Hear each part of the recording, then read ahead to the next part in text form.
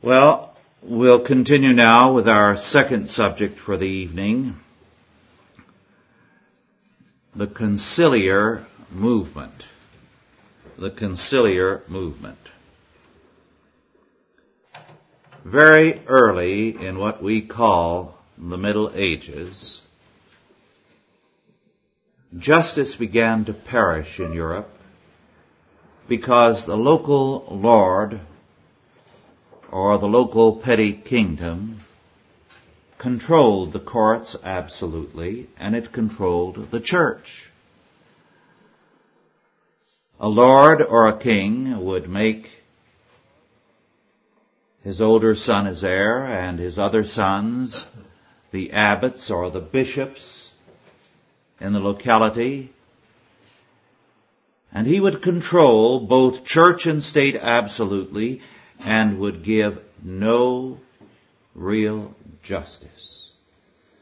And so when people went to the church for a word of freedom and a word of witness against the evils around them, they couldn't hear it. Why would the bishop, a brother to the local lord, speak out against the Lord when he was indulging in robbery and theft and abusing all the people? And so it was, step by step, the papacy tried to strengthen itself against this. It introduced sacerdotal celibacy, not for ascetic reasons, but to prevent the local abbots, the local bishops, and so on, from intermarrying with the lords and being interrelated, and thereby having a stranglehold on the area. And the Vatican made itself the Supreme Court of Justice. The result was a great liberating force in Europe, which lasted for almost three and a half centuries. It gave Europe a measure of freedom, in that anyone could walk to Rome and say, I appeal to Rome against the king or against the Lord or against the local bishop and his injustice. And the Pope could warn them and excommunicate them and thereby bring them into line. But internal problems developed in the church, and the great schism followed. There were two popes, and there was anarchy in the church, and then, towards the last, 3 popes. Not only was there a disunity at the top, but corruption had set in, so that the Supreme Court of Justice was now an unjust court. As a result, there was a cry throughout the length and breadth of the church and Europe for a council, an ecumenical council to reform the church and to unify the church. These two goals. The Council of Constance was called and met 1414 to 1418 to reform and to unite the church. It unified it, but it did not reform it. It brought about the abdication of John the 23rd, Benedict the 13th, and Gregory the 12th, and the election of Martin the 5th, so they had one pope. But it did little to reform the church. The reforms were very trifling. They condemned immodest dress for the clergy. A few little trifles like that. They did not address themselves to the real issues. The call for a council had been largely motivated by an argument that later was used by Protestants. We need to get back to the early church and its standards. In fact, this was the cry of Catholic reform throughout the centuries. The Catholics stopped using it when the Protestants did at the Reformation. But that was overlooked at the Council of Constance. In fact, the council went further. it burned John Huss and Jerome of Prague at the stake. So much for their spirit of reform. The failure of the Council of Constance began with the leader, the Emperor Sigismund. He was an able man, and some regarded him in his day and since as a heroic figure. But his was a very flawed character. He gave a safe conduct to John Huss to come and present his arguments before the council, and then turned on him, violated the safe conduct, and John Huss was burned at the stake. The council met in Constance for 4 years, hundreds of men, and the emperor was to foot the bill for all that. And he was a deadbeat. He walked away, leaving a pledge that as soon as he returned home, he would pay the bill. He never did. Now, anyone who runs up a hotel and food bill for 4 years and all kinds of expenses, stable expenses for the horses, for the grooms, for their retinues, and so on, for a few thousand men it must have totaled altogether, for 4 years, and walks away and leaves the city fathers to try to figure out how their city is going to meet that bill, can't be all good. Sigismund had very definitely a flawed character. Moreover, the Council of Constance was not governed by ideas of reform, but by rationalism and statism, by the kind of thinking that Marsilius of Padua had begun. Now, it's ironic that Wycliffe and Huss were both somewhat favorable to Marsilius only because they were anti-papal. For that reason, they were ready to seek allies where they should not have. The Council of Constance hypocritically condemned them for following Marsilius. Marsilius in his day had never been condemned. In order to say, we're not Marsilians in our thinking. We don't like these boys because they have bad ideas. So they put a distance between themselves and two ostensible Marsilians while they went their own merry way and applied them more rigorously than anyone else. So the Council of Constance accomplished Marsilian purposes while denouncing them in John Huss and Jerome of Prague. The council was more given to nationalism than it was to Christianity. As a matter of fact, all the voting was by nations. Each of the nations met in a separate council chamber and voted as a unit, so that their priority was not the faith, not the church, but their nation states. Moreover, at the Council of Basel in 1431, a few years later, the council continued its anti-church attitude and affirmed the right of councils to depose popes and to control the church.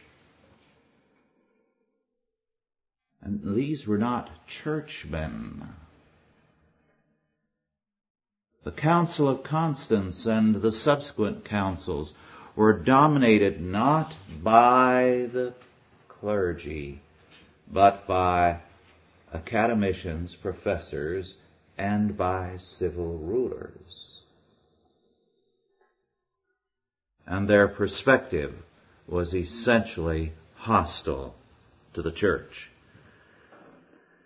In 1438, King Charles VII of France called the Council of Bourges and the pragmatic sanctions were issued, which declared that the authority of a general council is above the Pope, and that no papal bull could take effect in France until the king so ordered it.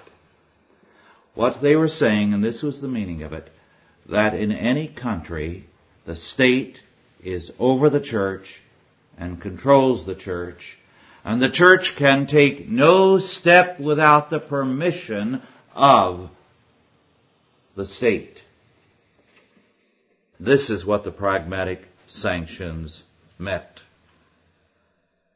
This was the beginning also of the Gallican Church. The Gallican Church was the Catholic Church of France, which was technically associated with the Vatican, but actually controlled by the rulers of France. The Gallican Church, with a few interludes, prevailed for 3 centuries or more. But at the Council of Bourges, a few adherents of the Vatican advanced some arguments that shook up the monarchists. They said, if a council can depose popes and control the church, cannot a council within a nation depose kings and control the nation? This very greatly distressed the monarchs of Europe. They wanted no such power to exist. In fact, they wanted to deny the power of any human agency to touch kings. We see this a few centuries later, more than a century later, when Queen Elizabeth was faced with the fact that Mary, Queen of Scots, was openly planning her overthrow. The logic of the situation required that Mary, Queen of Scots, be executed. But the idea of anyone, even another king, ordering the execution of a queen or a king was anathema to Elizabeth, and she tried to find someone in her court who would execute or assassinate Mary, so it would not be a legal act. She resented the idea that it had to be a legal fact. The main accomplishment of the Council of Constance was the superiority of the state over the church.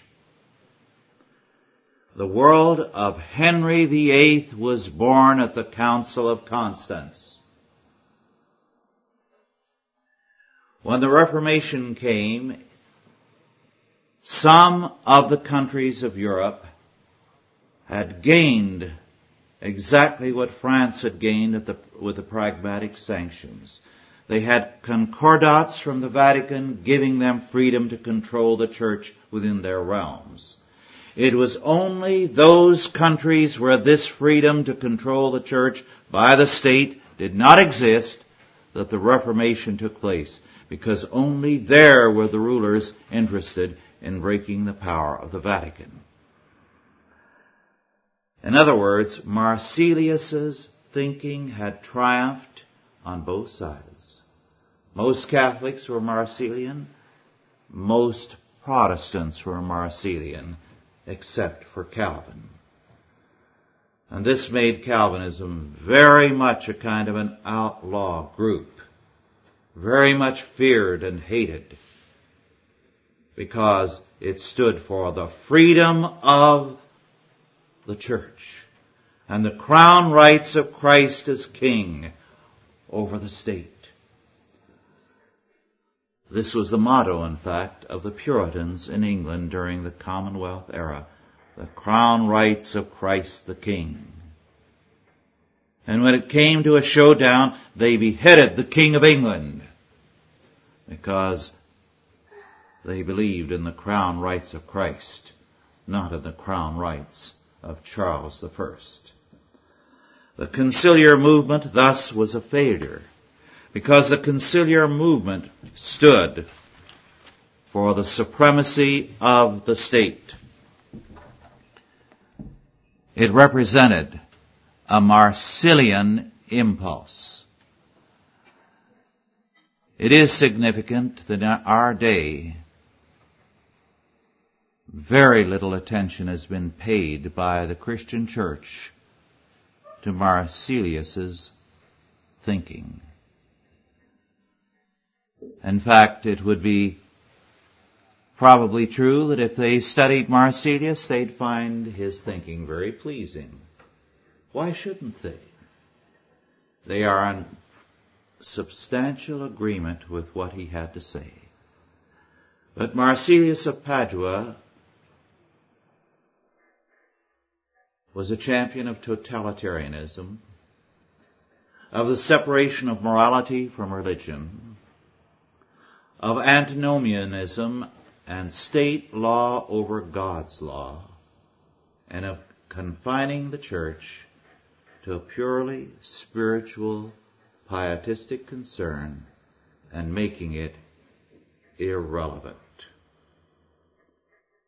It is important for us, therefore, to recognize where these influences came from and how evil they were.